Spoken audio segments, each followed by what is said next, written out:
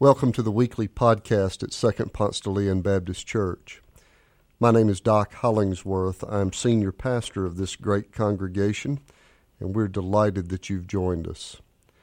Our prayer for you is that as you listen to this message, you might feel closer to God and closer to God's hope for you.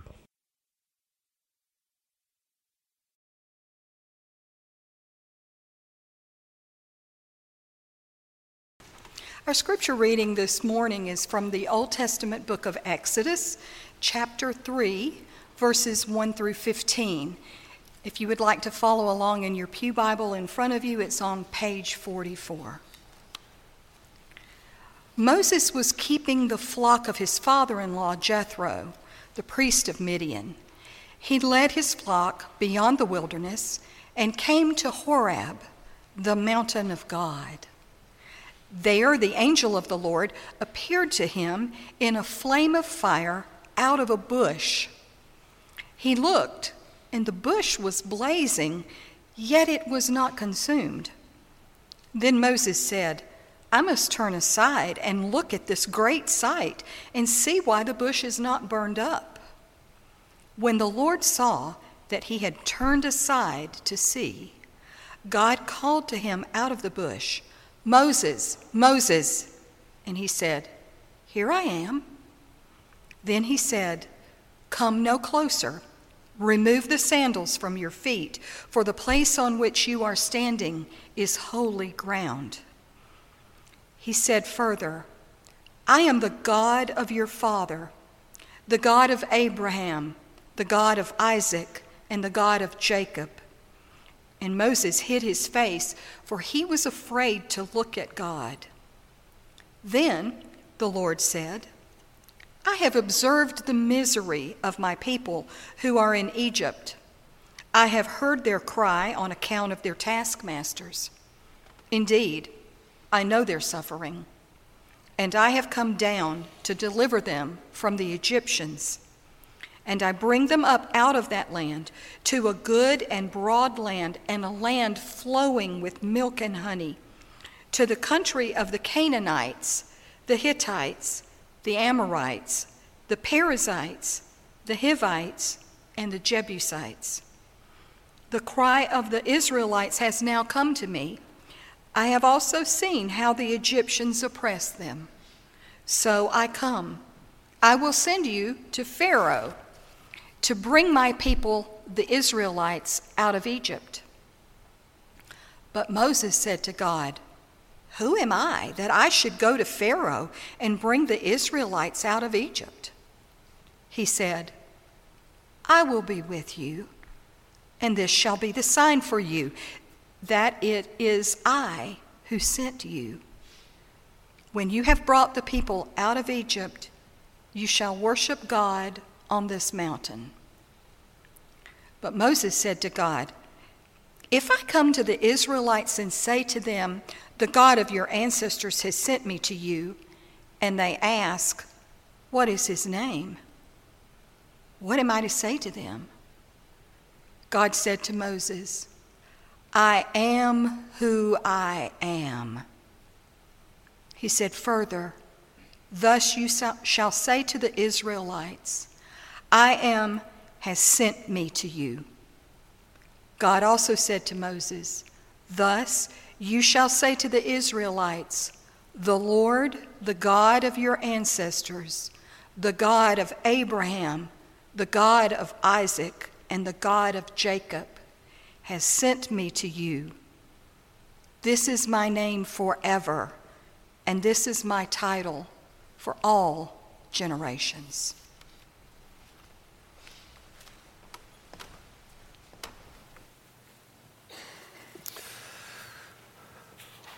Welcome to episode number 2.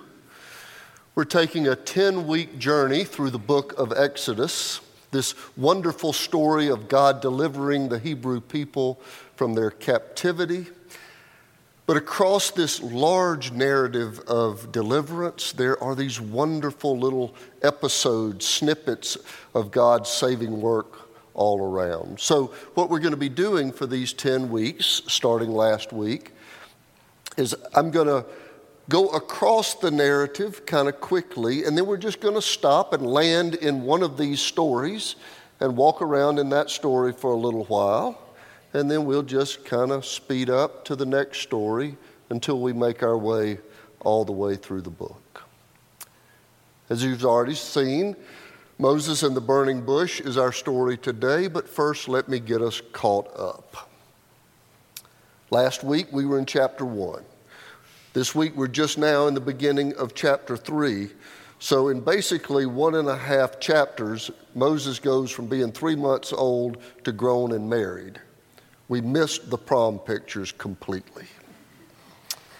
As you will recall, he is a person of dual citizenship. He born a Hebrew, raised in the royal house of the Egyptian king.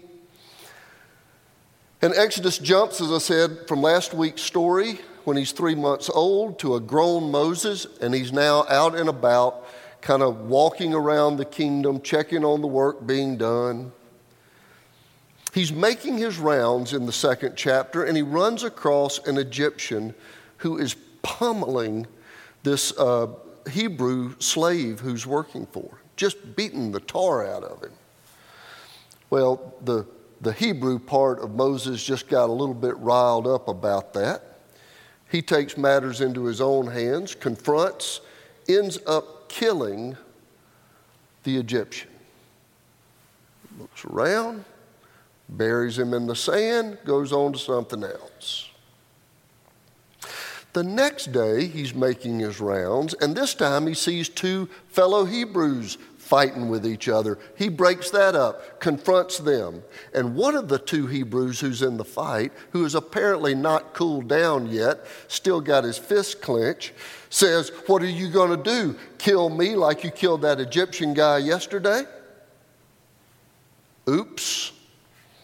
Word is out that Moses has killed a man, and the king ain't real happy about it. He puts a bounty on Moses' head, and now Moses, the fugitive, is on the lam. He flees around the water to Midian, which is in western Saudi Arabia. I suppose you knew that. When he's in exile, he finds a well there in Midian, nice place to camp, source of water. He decides that's the good place to recover. He settles in near this well. And one morning, 7 women come with their father's flock to this well to get nourishment for the flock.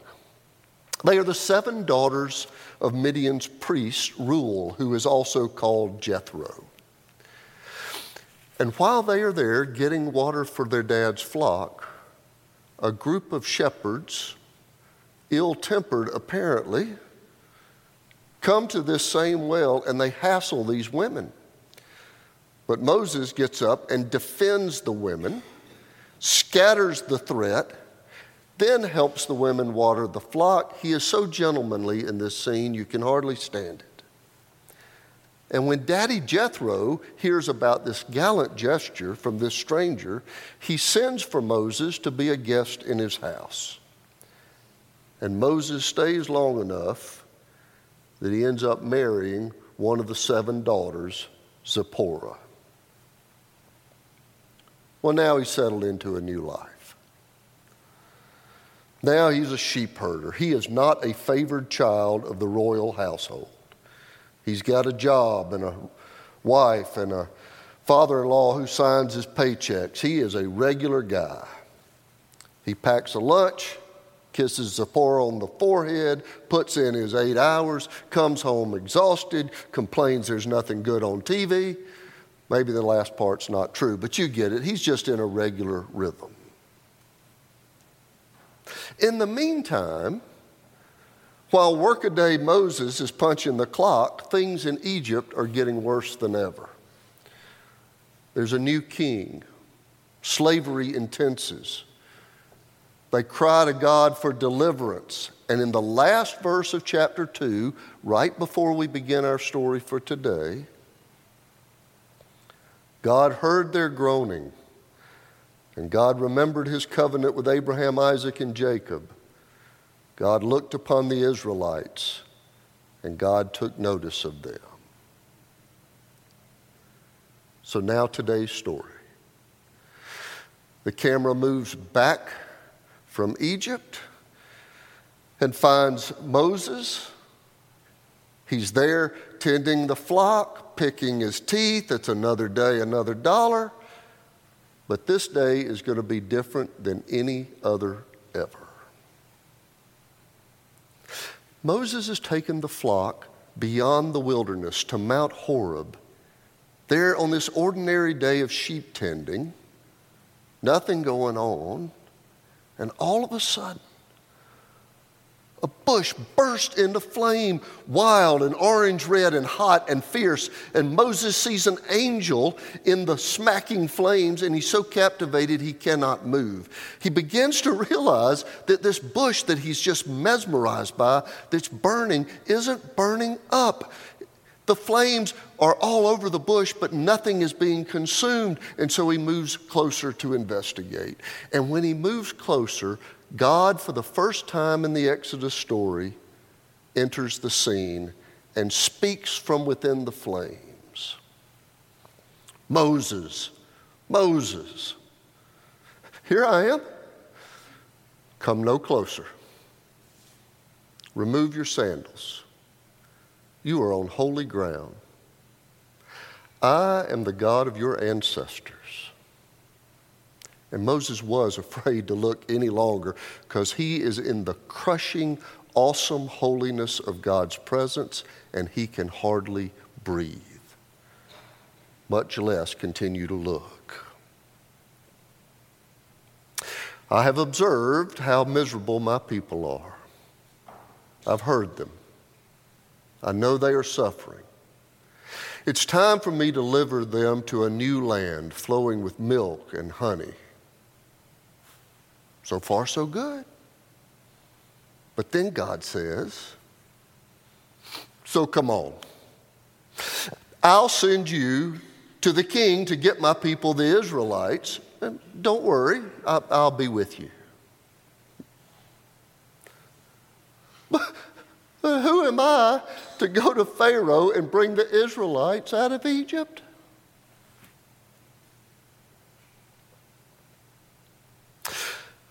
Most of our attention in this story is drawn to the spectacle of this bush of fire and hosting the voice of God and not burning up. And it is a marvelous sight.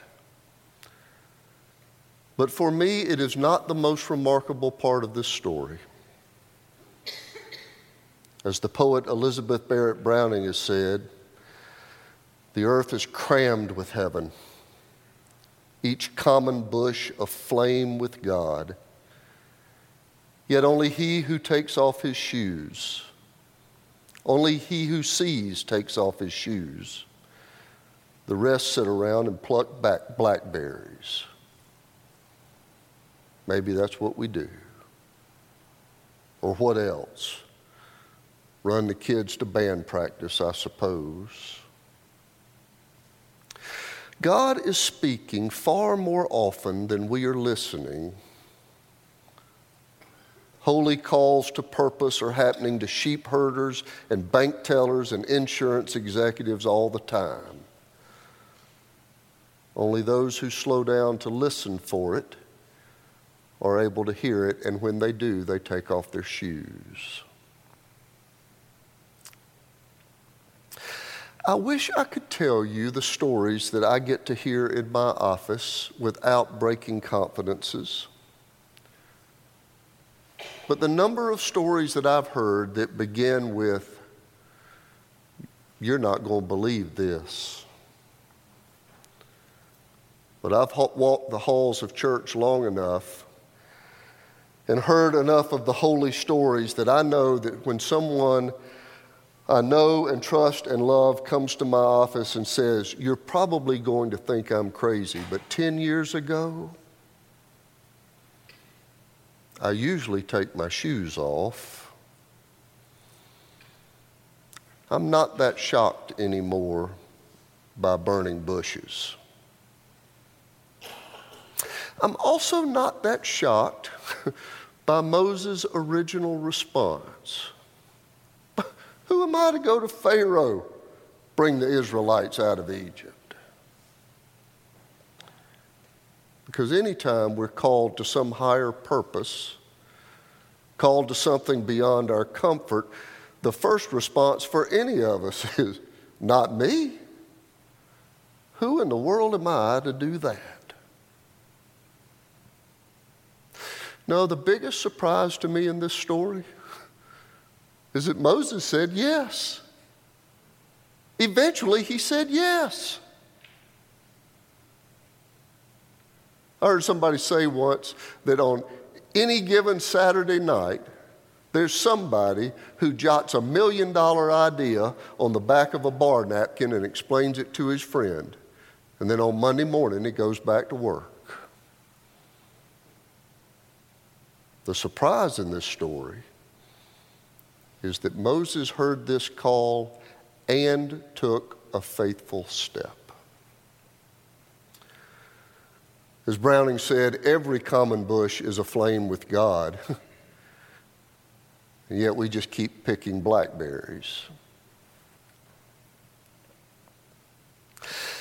I wonder if one of the hints in this week's story is in that first verse, where it says that Moses led his flock beyond the wilderness. Maybe that's one of the keys to being aware of the bushes that are aflame with God's presence. Maybe we need to move beyond the ordinary, beyond the wilderness, beyond the ordinary habits and routines. Move beyond the wilderness by reading more challenging books or making friends with somebody of another religion, or starting a new pattern of Sunday school or Wednesday night church, or volunteering with some underserved part of the population. Who knows? There might be more encounters with the holy if we move beyond the wilderness to new lands where we're challenged by new wonders of God. But burning bush or not, God is calling. God is alive and active and bothersome. You have a purpose. In the divine design, we have been made with our own set of affections and affinities that make us come alive, our own talents and aptitudes that were placed within us by a creative God. Have you ever considered that no generation in history ever just had poets and no architects? Or just had folks who drew and painted and nobody who built skyscrapers? No generation in history. Because God, in God's infinite design, has placed, sprinkled around all the attributes needed for the world to work. Our job's to listen until we find our purpose in God's world, and then take our shoes off and have the courage to say yes. In 1980, here in this city, the beloved theologian Howard Thurman came to give a graduation speech over here at Spelman College. And in that room full of all mix of humanity, future nurses and business leaders and accountants and the whole mix, this was his challenge to them. He said, "The sound of the genuine is flowing through you.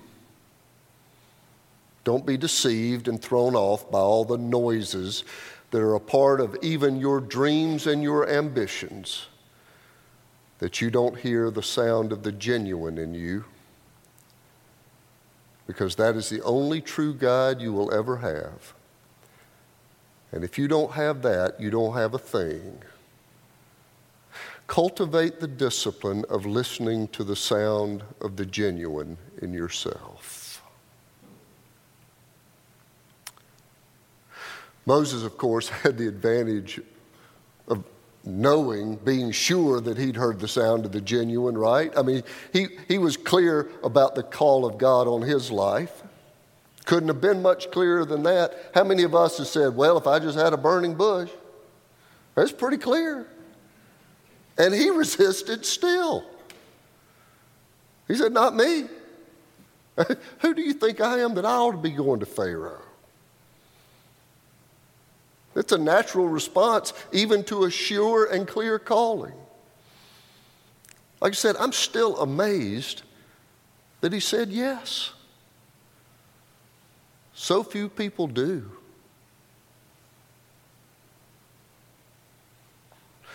When we talk of calling, the most familiar quote is the one from Frederick Buechner that most of you have heard, and the reason it's so popular is it's so good. Buechner says, the place God calls you to is the place where your deep gladness and the world's deep hunger meet.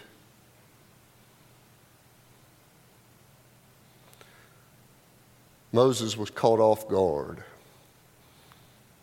He was going about his business, ordinary day. But he'd moved beyond the wilderness. That's how he came to Mount Horeb, the mountain of God. Finding your deep gladness, hearing the sound of the genuine, seeing the bush, being called to your purpose might involve going into new and uncomfortable places.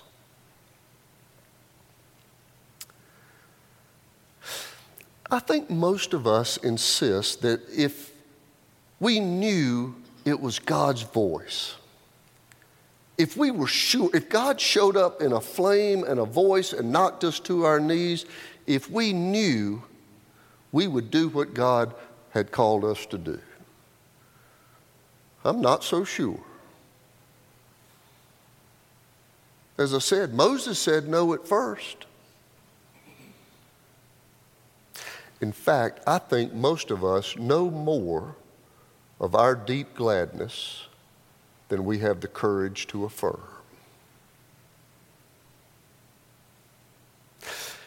It appears in this story that the difference maker for Moses was God's promise to go with him in this new calling. And I've got to believe it's a standing promise. That when anyone says yes to his or her purpose and places their gifts in service to God and God's creation, I believe that God is always out front making a way.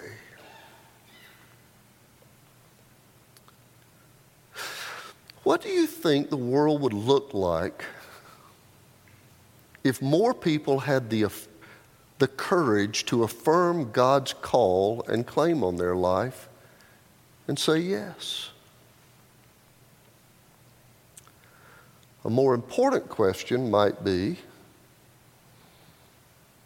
what's the call of the genuine in your life?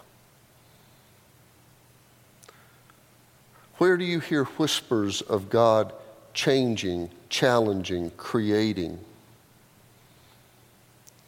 And what next step would you need to do? What next step would you need to take to be as faithful as we found Moses to be in this story? To take off your shoes, say yes to the calling you know is clear, and to be awakened by the sound of the genuine that your life is calling out.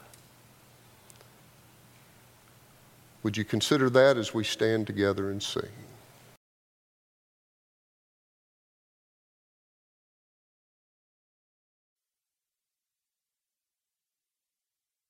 Thanks for joining us. If you live in the Atlanta area or visiting Atlanta, come and worship with us in person on Sundays at Second Ponce de Leon Baptist Church.